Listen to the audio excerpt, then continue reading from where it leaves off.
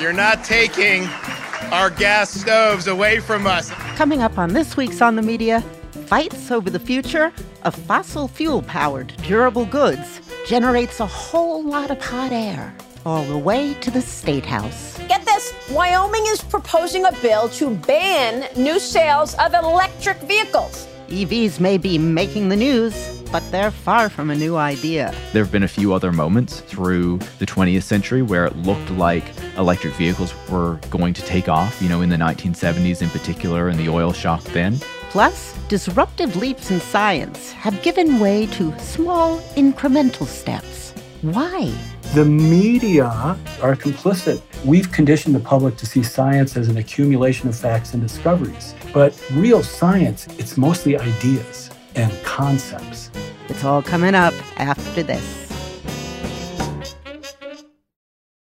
This episode is brought to you by Progressive Insurance. Whether you love true crime or comedy, celebrity interviews or news, you call the shots on what's in your podcast queue. And guess what? Now you can call them on your auto insurance too with the Name Your Price tool from Progressive. It works just the way it sounds. You tell Progressive how much you want to pay for car insurance, and they'll show you coverage options that fit your budget.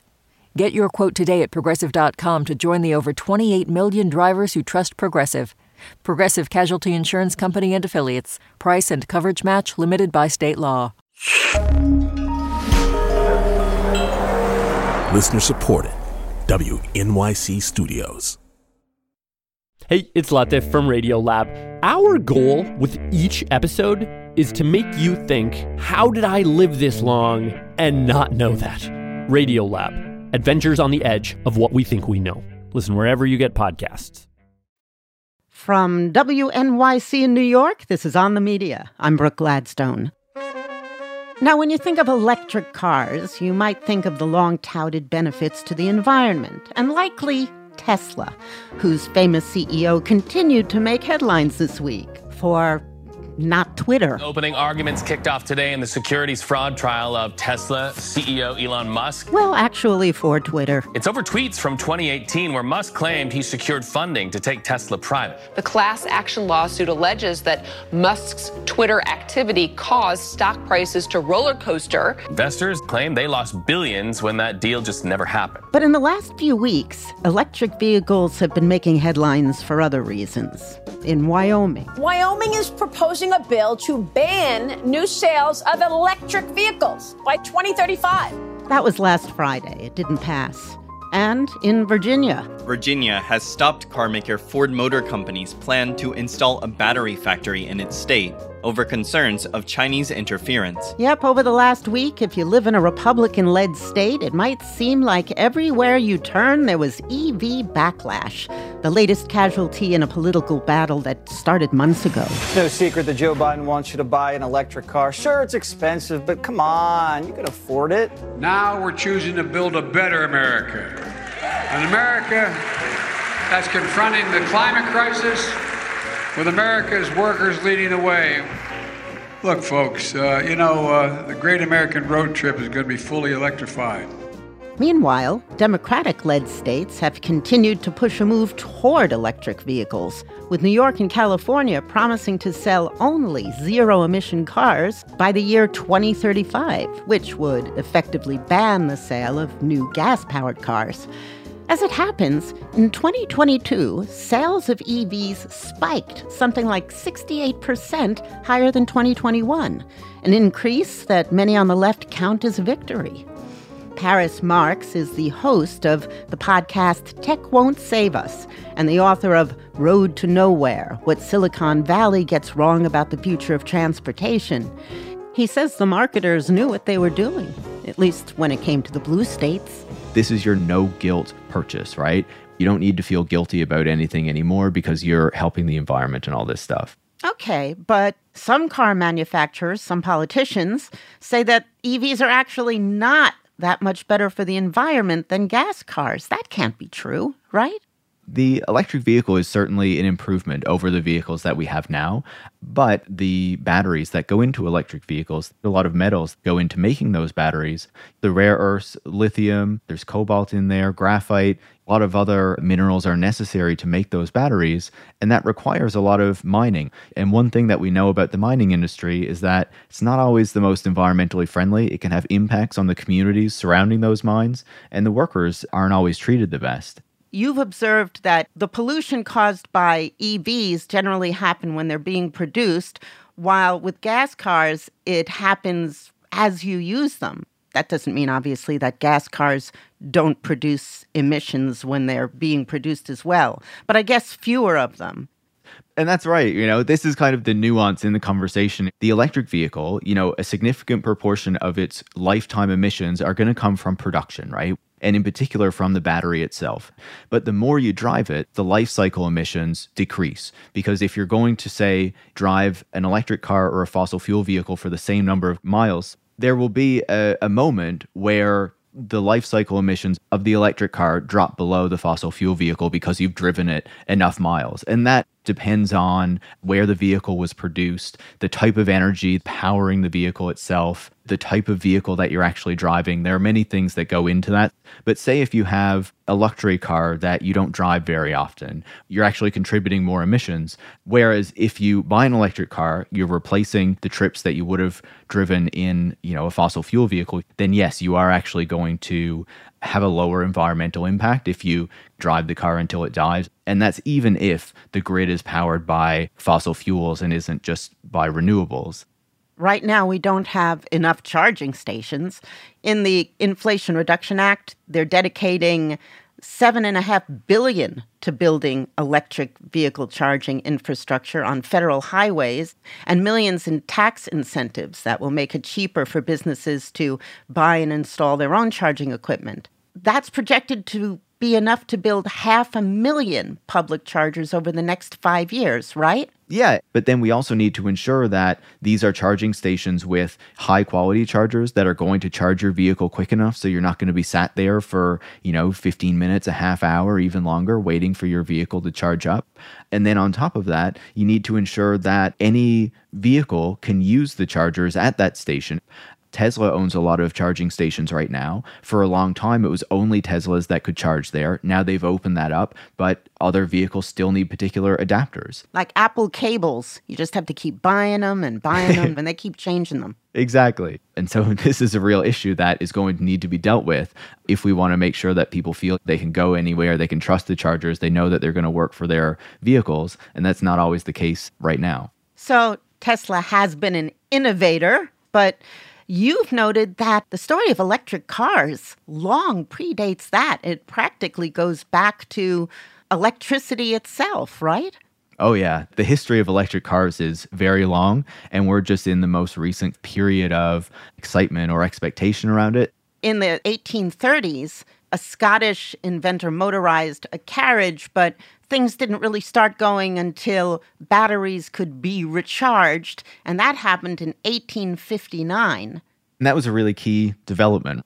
And so, by the late 1800s, motor vehicles start to become a bit more common on streets. They're still quite a niche product. But in that moment, there's a debate as to what is actually going to propel these vehicles into the future. Is it going to be the electric batteries, as you're talking about? Is it going to be the internal combustion engine powered by fossil fuels? Or is it going to be steam power, which was another, way of moving things back in that period?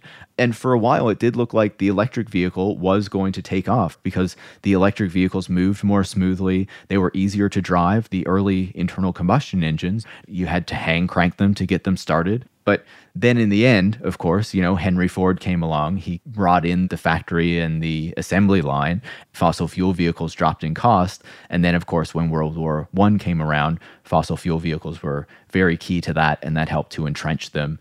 There have been a few other moments through the 20th century where it looked like electric vehicles were going to take off, in the 1970s in particular, and the oil shock then.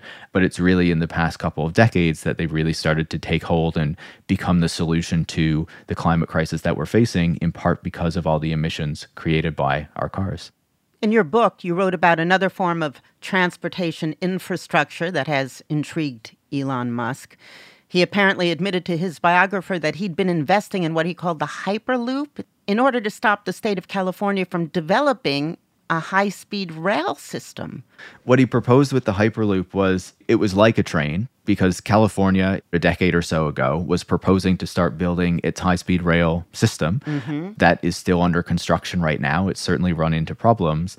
But Elon Musk really did not want to see that project built, and so he proposed a Hyperloop instead. So instead of a high-speed train, it would be like a vacuum tube that went all the way from LA to San Francisco. It still sounds pretty complicated, Elon. It's like a tube with an air hockey table. It's just a low-pressure tube with a pod in it that runs on air bearings, on air skis, with an air compressor on the front that's taking the high-pressure air buildup on the nose and pumping it through the air skis. And he said it would be much cheaper to build, it would move people much faster. Of course, there's no sign anywhere in the world of an actual working Hyperloop right now, but it did become part of the ammunition used against the high-speed rail project in California. And then the other piece of that as well is he's not just pushed the Hyperloop, right? He has another company called The Boring Company. Traffic is like acid on the soul. It's horrible. Finally, there's something that I think could solve the goddamn traffic problem.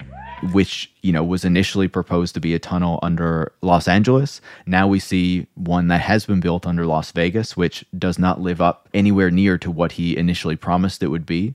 But the Boring Company has gone around to cities around the United States who were looking at new transit projects and said, here is our idea for this tunnel-based transportation system. And instead of a subway line or anything like that, build this tunnel for cars, and that would fix the traffic problem.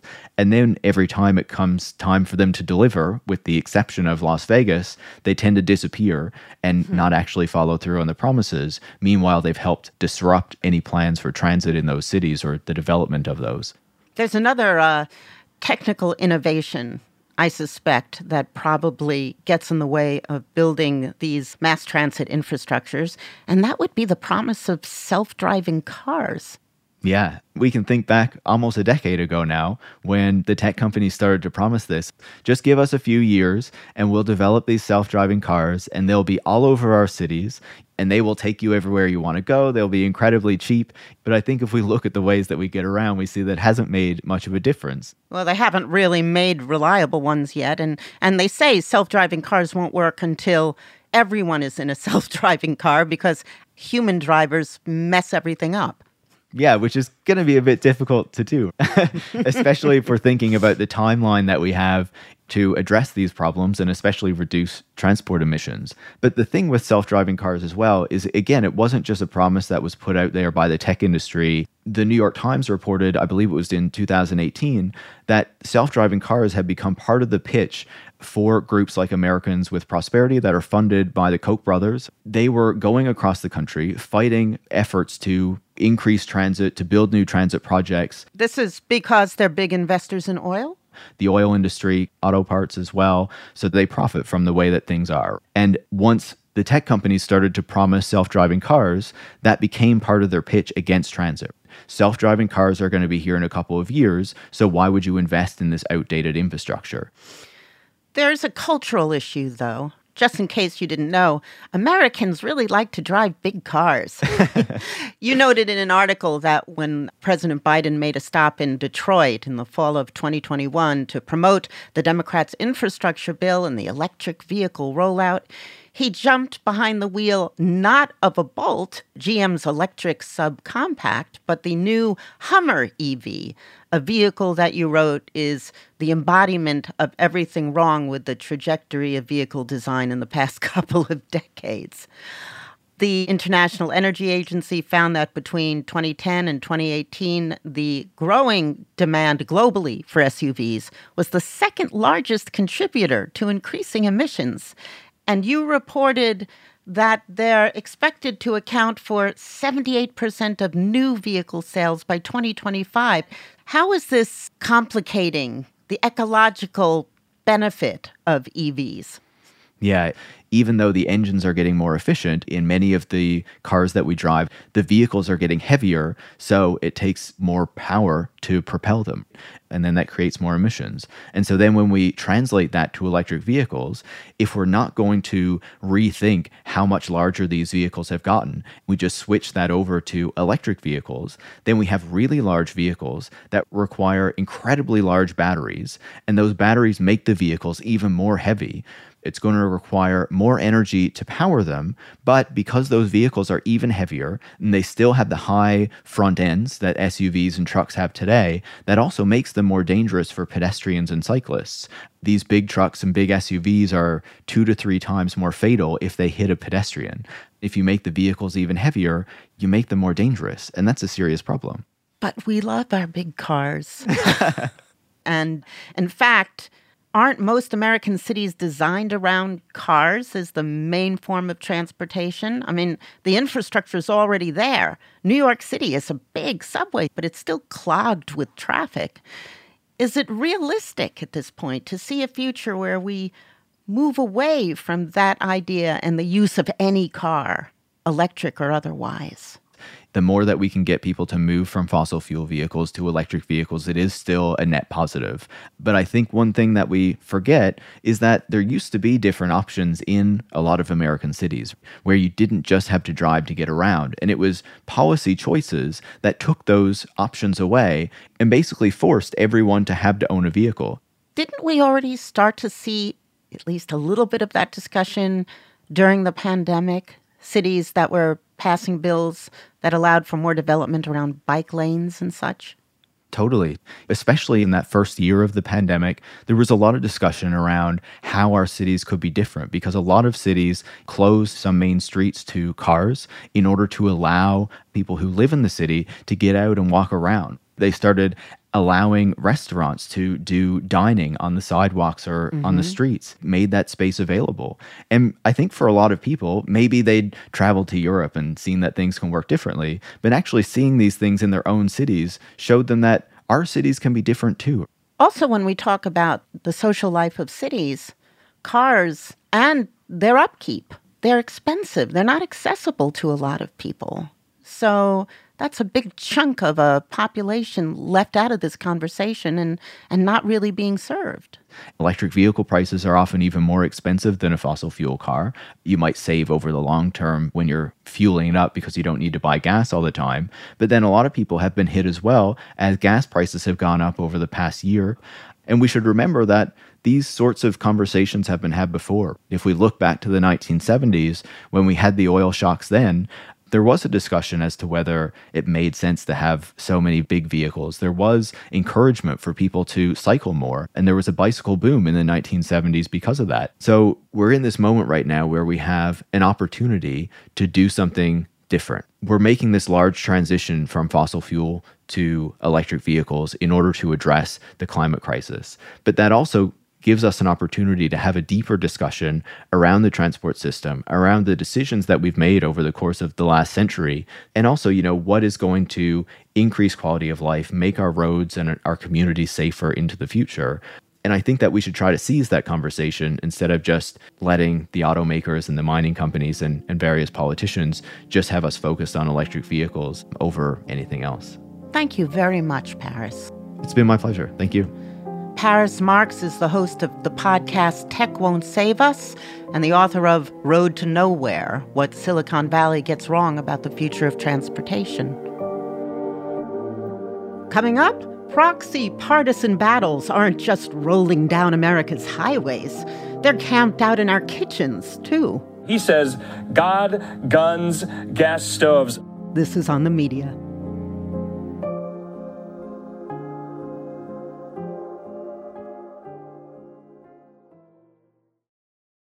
On the Media is brought to you by ZBiotics.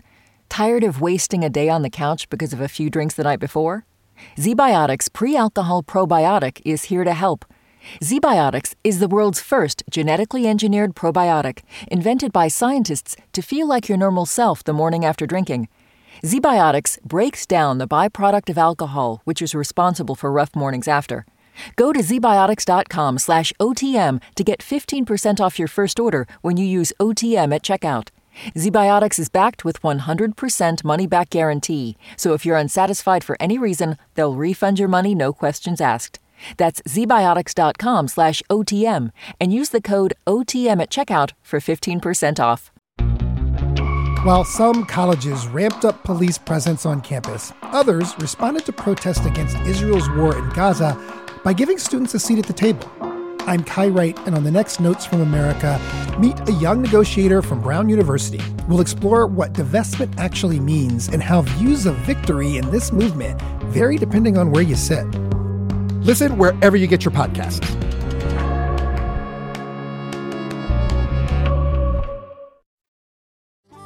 This is On the Media. I'm Brooke Gladstone. Last week, a fiery debate was ignited over a kitchen appliance. Gas stoves have become a hot-button issue over the past week. The gas stove ban debate is boiling over. Not sure about you, but this story lit a fire under you-know-what.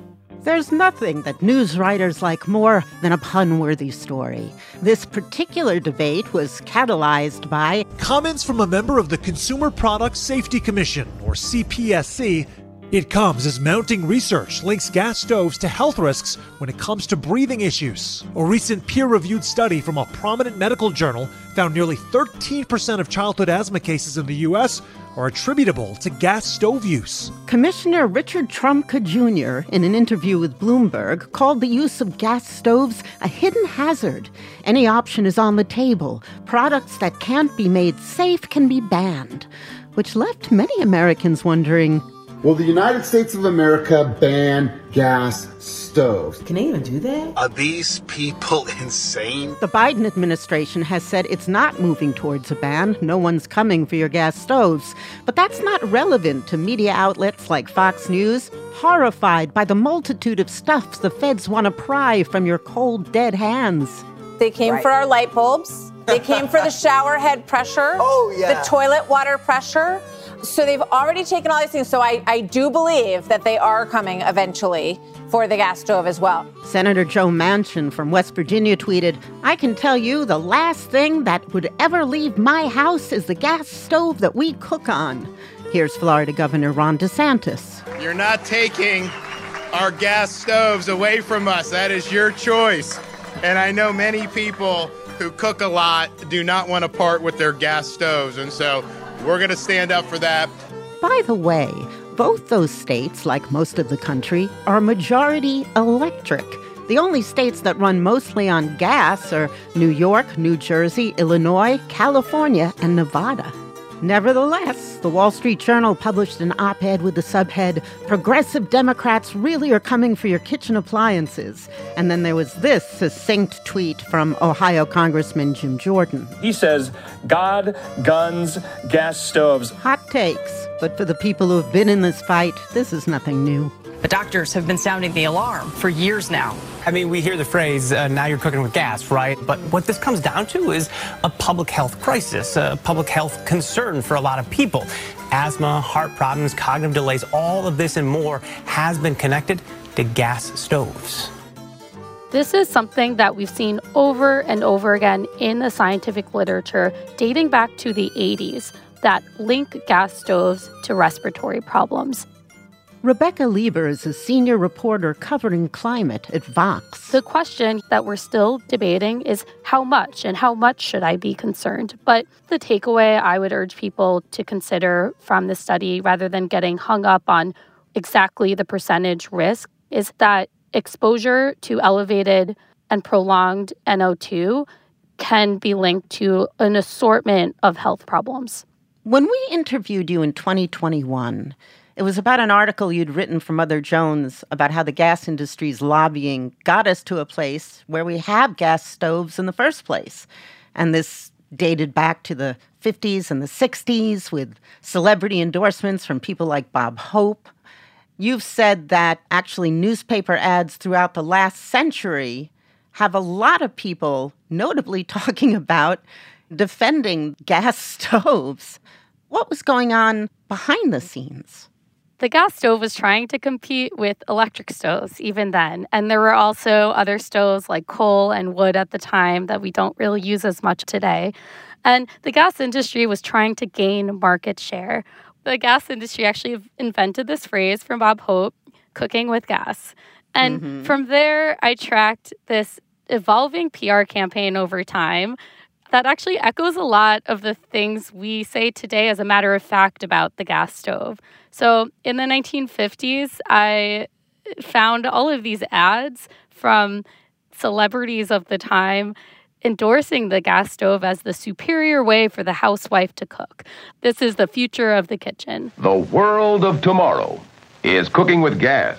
Right, Jinx Falkenberg? Naturally, just as nearly all of America's fine restaurants do, 99% of the restaurants at the New York World's Fair use gas for cooking. Why not have in your own kitchen the same fast, cool, clean, controlled gas cooking that fine chefs insist on? Live modern for less with gas. But fast forward to present day, we have the successor to the original campaign, and that's social media influencers. The gas industry has paid influencers to promote the gas stove to their audiences. And what I love about this campaign is they'll always say natural gas stove. These are influencers who are posing with their spatula at their stove, showing you how they make tacos or whatnot. This only works on a natural gas stove, and I'll show you why. When we turn on the stove, you'll see that blue flame come up, and you can tell that it's heating the entire bottom of the wok, which is key for that really great caramelization that you want in most of your stir fries, and it makes sure that the heat is distributed perfectly. One of my favorites is a woman just posing in monochrome orange, smelling her spatula in this beautiful kitchen. And her caption is, "There's nothing better during the holidays than getting snuggled, filling up on our favorite holiday dishes." And then she starts talking about how she loves cooking with gas. It helps cook food faster and gives me more control over the temperature when cooking. These campaigns are repeating a lot of the myths I hear regularly, that gas is superior, that it's just better than electric, that it's the only way chefs cook. What a lot of these campaigns miss is there's a better modern equivalent to that electric stove a lot of people hate. It seems they've gotten a lot better. But what about the pressure on the electrical grid? If we start hooking up everything to the grid, won't we end up using more fossil fuel? This isn't something we're all going to hook up to the grid in the next year or so. We're talking about 10, 20-year timelines. The grid today may run a bit on coal and definitely on gas and oil, but in that longer horizon, it's going to run a lot more on solar and wind. So the grid's going to get cleaner, but a building that has a gas pipeline today, in decades, it's still going to have that gas pipeline. How come? Well, that has to do with how hard infrastructure is to tackle when it comes to climate change. Once you build something, it's really hard to change it. We see that with our existing buildings and with the gas stove fight. But the power sector is getting tons of investment right now from the federal government to clean up its act. So we are seeing that transition happen already. You said that these links between the gas industry and these influencing campaigns, they may be hard to find because they don't want reporters like you to find them. But you did. So how did you? This is a fight that predates the blow-up with the Consumer Product Safety Commission this week. This has been going back for years as climate activists fight on a local level throughout the country. So a lot of my sourcing has been with these local activists who are fighting day to day around trying to electrify their communities. The gas industry has tried all types of tactics, including trying to promote on social media sites like Nextdoor, which is in a certain community group. And it would have been impossible to learn about these endeavors without those community activists working on this. But another element of this reporting has been information requests for emails, because a lot of these gas utilities are actually public entities, or the officials have semi-public duties that can be subject to FOIA. You mean they work for public utilities? They either work for public utilities or they're talking to a regulatory body that is the government. And some of the most interesting details from my prior reporting were from these emails, like a utility executive saying in response to my reporting on gas influencers, of course, we should pay them to gush more. They should not stop for even 1 hour. That is also a result of tireless work from groups like Climate Investigation Center that have spent years filing FOIA requests. And what I've tried to do is really show how the research on the health effects, how the politics of the gas industry response, and our actions around climate change all are linked in this same battle in this unexpected way. You've written that the next frontier in fighting climate change is the great indoors. I'm all into renewable fuels. I'm hooked up to solar myself, but I also have a gas stove, and I'm wondering, is there a way to wean us off these appliances without saying, your refrigerator's going to kill you? Details at 11. Yeah, it would be hysterical to say you are going to die because of your gas stove, and ditch it this second or you will truly regret it. There's no going back. But there are things people can and should be doing, guided by the science, to move towards proper health warnings and reduce the risks of all that air pollution. And over time, when they're doing renovations or thinking about how they can electrify their own homes, there are steps they can take. And I think there's a difference in talking about those options and just talking in absolutes around gas stoves. So no federal ban is in the offing, but there have been statutes passed, right, in a variety of states and localities. Right. There's no federal ban happening, but at the state and local level, they might go a bit further. And we already are seeing lots of cities adopt electrification mandates where they say they're over time going to phase in a ban on pipelines to new construction. Again, we're talking about the new construction, not existing. Mm-hmm. There are some states that are looking at gas stove science overall and also thinking about, is this something that we should warn about the risks or specifically ban the gas stove? No one's quite there yet. This is something that California is looking at. This is something Oregon's looking at, and now New York. But to say that there are gas stove bans in the works would be going too far, because a lot of this is just whether new construction should hook up to gas or the electric grid. But if you are a California Republican who's all in for the culture wars, would they be justified in saying that their gas stove is being targeted? No one is touching existing stoves and existing buildings at this point, and that's not even part of the discussion. So even if you live in a state that is pursuing electrification in new buildings, you can keep your gas stove. Even if you live in California. Even if you live in California. And that said, at least 21 states have passed laws that would preemptively prevent cities from passing gas bans, right? Yeah, this was a whirlwind of laws, as you could probably expect, passed in red states in the last couple of years in reaction to those city efforts.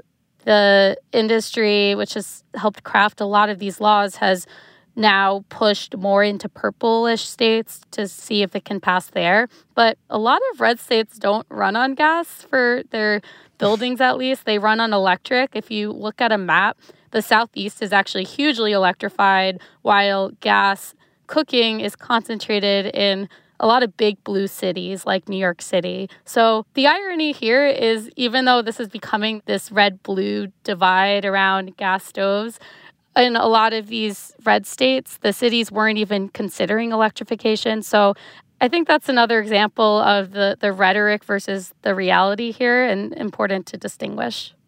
Given the ferocity of this argument, are there red flags that you see in some of the coverage of this issue? How much of this seemed so new to so many people the last couple weeks who never heard about this ongoing debate around stoves? Sorry for the pun. This issue has really been heating up for a while now. And I think for someone who wasn't aware of all that was going on in the background, this probably seemed to come both out of nowhere and like this super extreme step that an agency would even consider. But when you realize that there was this long tail of debate starting in the states and cities, then it seems a little less drastic what the Consumer Product Safety Commission is doing here. Rebecca, thank you very much. Thank you. Rebecca Lieber is a senior reporter at Vox. You got the pots on and the gas up high. And popular in Europe, but maybe coming for you, induction stoves. They're currently a small slice of the electric stove market in the U.S. According to a 2022 survey, only 3% of Americans currently use them, but almost 70% say they'd consider it. Coming up, what happened to all those eureka moments in science? This is On the Media.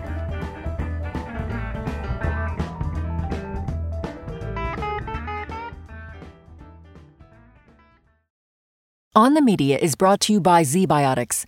Tired of wasting a day on the couch because of a few drinks the night before? ZBiotics Pre-Alcohol Probiotic is here to help. ZBiotics is the world's first genetically engineered probiotic, invented by scientists to feel like your normal self the morning after drinking. ZBiotics breaks down the byproduct of alcohol, which is responsible for rough mornings after. Go to zbiotics.com/OTM to get 15% off your first order when you use OTM at checkout.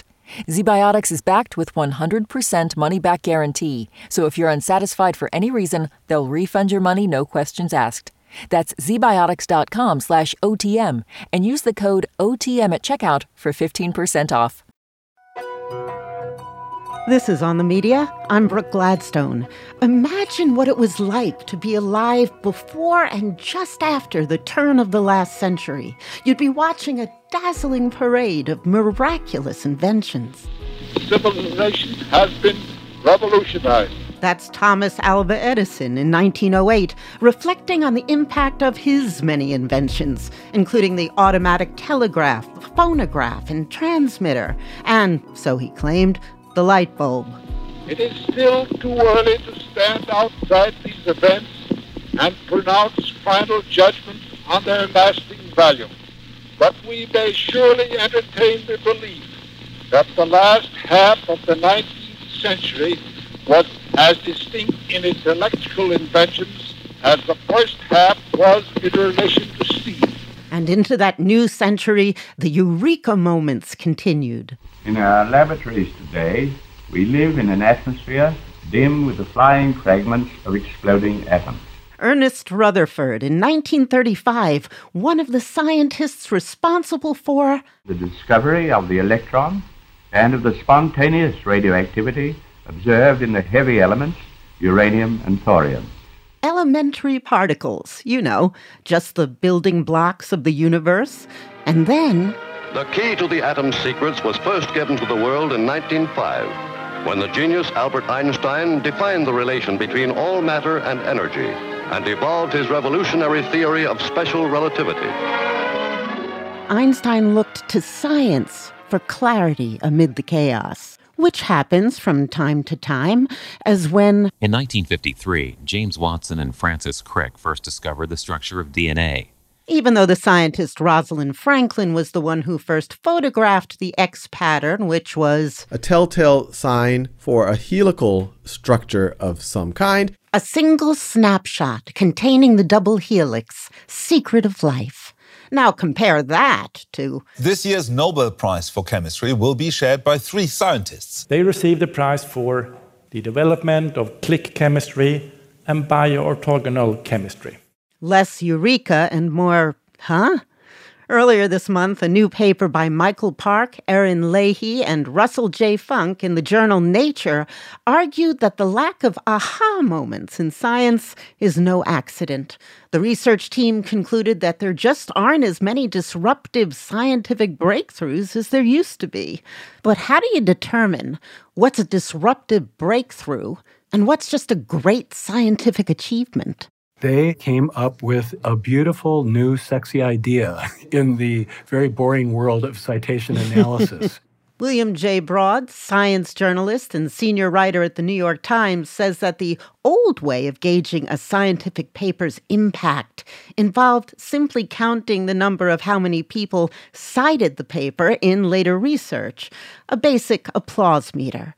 But that kind of count could be thrown off by anything from the popularity of the researchers to the scientists who are citing themselves in their own work. So Park, Leahy, and Funk made an adjustment. They were going deeper. They looked at nearly 50 million papers and patents going back to 1945 and analyzed them with this new technique of theirs. They measured not just how many times a colleague cited the paper at issue, but also how many times they cited the citations in that paper.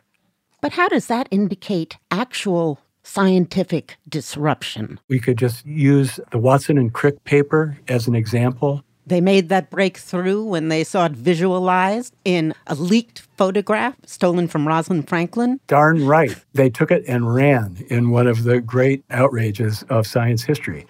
Using her research, they came up with the helical structure of DNA in 1953, which was a big deal. Now, that paper, if you look at it through this new lens, they don't look just at the paper. They look at what the paper cited when it was written.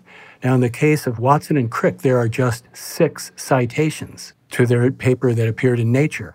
One, they're pointing out a mistaken theory on how DNA was structured, and 2 of them are saying we don't have enough data to really figure this out experimentally. Ho-hum and very few citations. It turns out that in this new kind of analysis, that's the hallmark of a breakthrough. For breakthrough papers, people don't go back to papers that breakthrough artists cited because what they did was so novel and big. In dulcitory research, they're more interested in the winding path, things like mRNA vaccines, which were lifesaver, right? It seems like a huge breakthrough, and it is in terms of public health. However, if you go back and look at where that came from, it was decades and decades of itsy-bitsy steps along this winding path. So that, by the definition of these researchers, is ordinary science. It's consolidating information rather than taking giant leaps forward. If I'm understanding this correctly, the disruption and the breakthrough level of a paper or patent rests on how big of a leap it makes beyond the body of the research behind it, right? Beautifully said. I'm going to quote you in my next article. Are there holes in this method? Probably. This is a new baby, right? I've just become a grandparent for the first time. Congratulations. Thank you very much. But that new baby is perfect, and it's obviously the world's most beautiful baby. Well, we'll see, right? Time goes by, and it turns out the new baby has, not ours, of course, this new analytic technique has limitations. That's the beautiful and scary thing about this. Science is this enormous global enterprise, and yet we don't really have very good ways to get a grip on how well it's doing. This paper takes a very interesting step in that direction, and it's already creating a large hubbub in the community. But there will be criticism and there will be updates. Since disruptive breakthroughs are rarer and rarer, according to the paper in Nature, what are some of them? The one on the top of their scale, almost off the charts as a breakthrough, blew my mind because I had never heard of it. It's this gene splicing technique for inserting DNA into human cells, allowing all kinds of great biotechnology stuff. And it made, between Columbia and these 3 investigators, almost $1 billion in royalties, all kinds of science awards. I had never heard of it, but it's, in terms of their measure, more important than Watson and Crick. You know, it's like off the charts, which is fascinating. They've got a metric that's finding things that are huge and virtually unknown to the public. Wow. Well, here's a proportion question then. More research is being published than ever. You say 1 million papers a year are published. Does the number of major breakthroughs look smaller because there's just so much more of it going on? Another way this trend gets framed is that quantity is outdoing quality. Why? That's the big question. Why? Why is this literature exploding at the expense of seeing real breakthroughs? And that's a very, very hard question, which they don't really address in this paper. I think that maybe to answer it, we should try to follow the money? Because money for science is just exploding. Totally. I quote a guy at the end of the piece, this very nice sociologist at the University of Chicago, James Evans. This nation has invested literally many trillions of dollars in scientific research over the decades. But people on Capitol Hill are very worried about frittering away those trillions.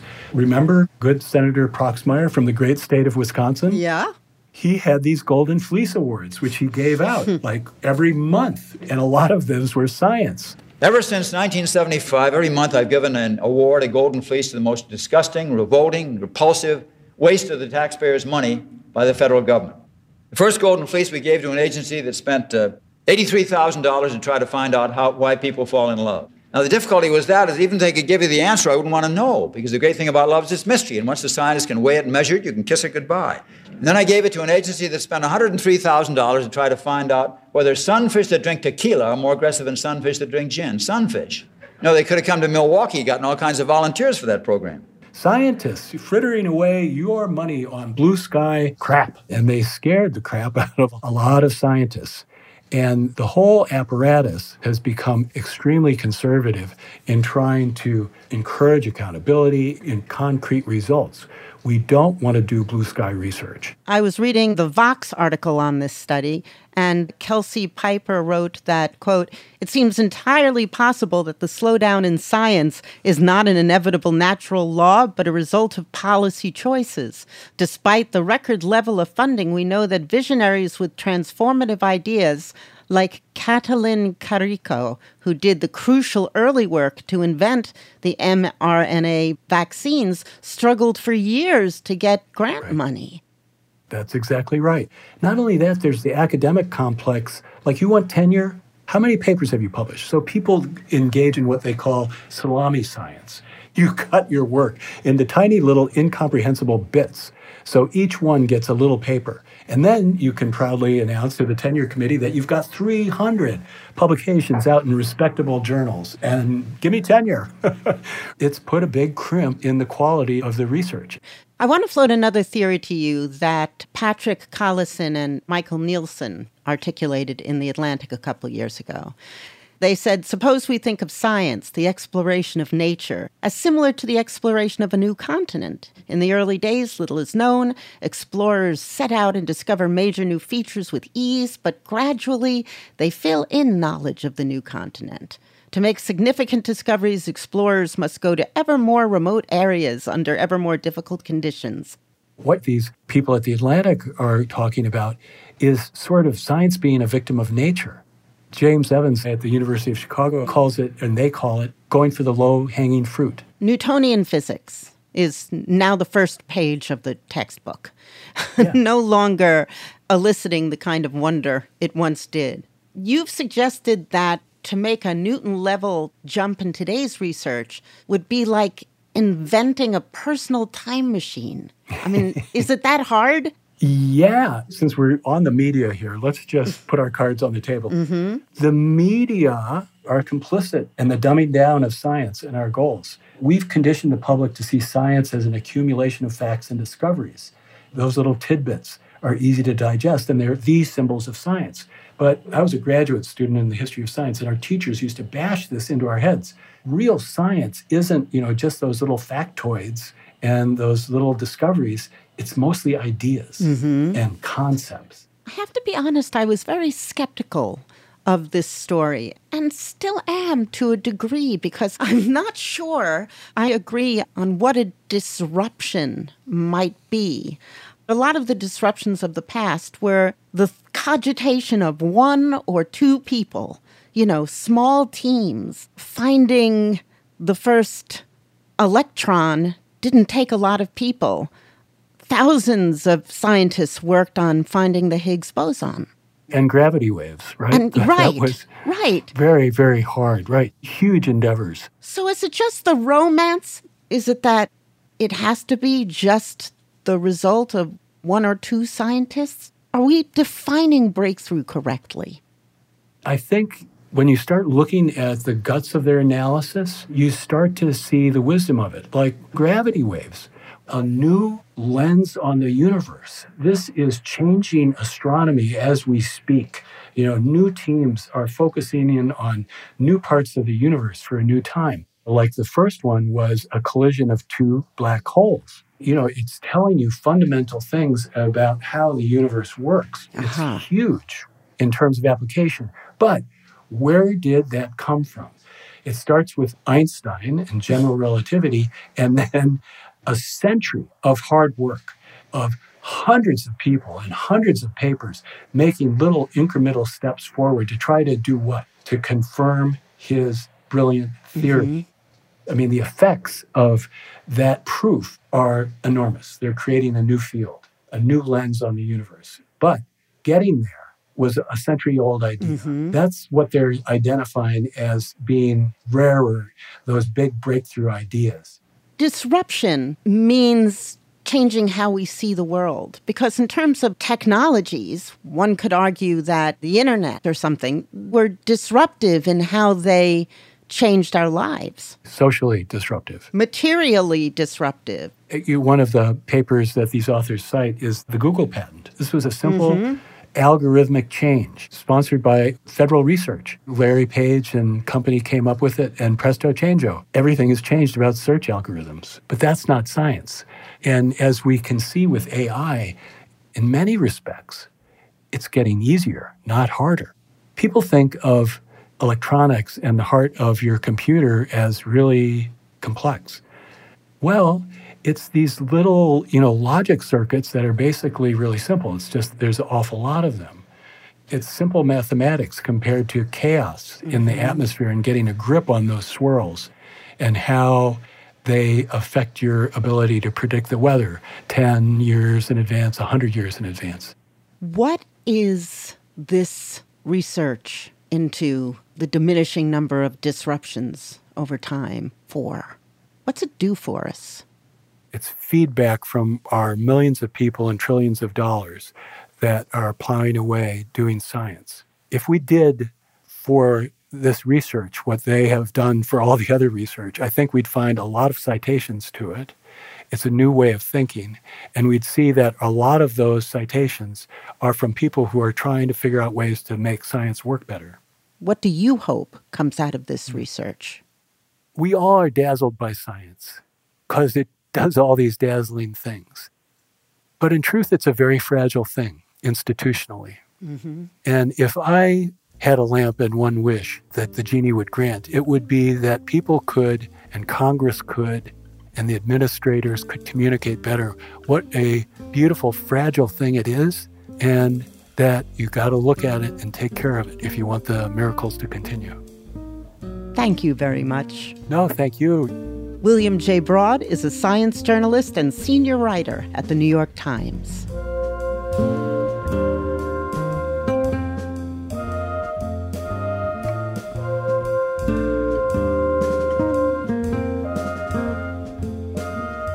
That's it for this week's show.